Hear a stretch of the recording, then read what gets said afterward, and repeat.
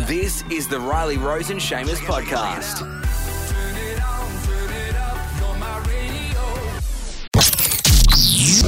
It's Riley Rose's We Run This Mother International Women's Day Show. I'm very excited to introduce the next woman I'm about to be speaking to. She's the co-founder and creative director of the Mamamia Women's Network, Australia's largest digital women's media company. She's an author, and now I have the privilege of having her as a guest. Mia Freedman, welcome to the show. Thanks for having me, and happy International Women's Day. Yeah, so are you guys doing anything at Mamamia today, anything in particular, or is every day just a celebration of women?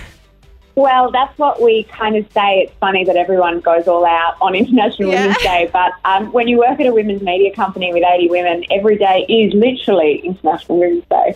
I love that. Now, Mamamia reaches millions of girls, Mia, and women a month through the websites and through your podcasts as well. Do you ever feel the pressure of knowing so many girls and women are reading all your words, listening to you talk, your opinions? Do you ever feel like you have to watch your messaging or you have to watch what you say? Look, I do take the responsibility of, reaching so many people pretty seriously. But of course, Mamamia on our podcast and on our website, it's the voices not really just of me anymore. It's of thousands and thousands of different women with different opinions, the women who work here full time, women who contribute, guests who come on our podcast.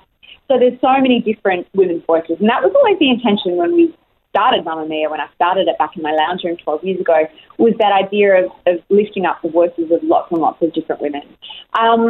But it's interesting, I think, that the more authentic you can be, whether it's me writing or on a podcast or anyone that writes for our website, the more authentic you can be, the more you'll resonate with women, I think. And there's a saying I once heard that said, there's someone out there who has a wound that's in the exact shape of your words.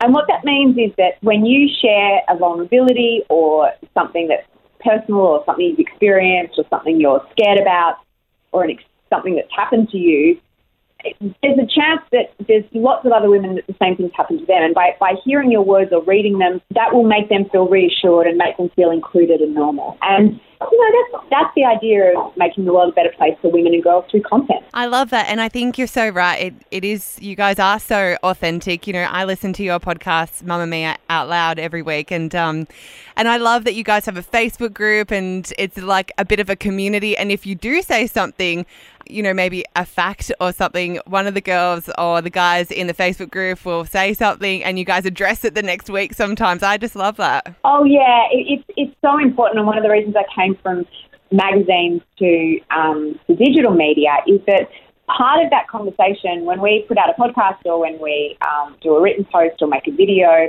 we see that as the start of a conversation, not the end. So the comments and the sharing are so much part of it because I think everybody wants to have a say these days. And when you work at digital media, it means that everybody can. Yes, absolutely. Now, so many women would be inspired by your story, Mia. I know I am. And you were so young when you got started and you were the editor of Cosmo. Where do you go for your inspiration? Oh, everywhere. I go to all the women I work with. I go to different women that I follow on social media, authors of stories and other journalists, people that I listen to on podcasts, that I read their written work, their newsletters that I subscribe to, conversations I have with my children, my girlfriends.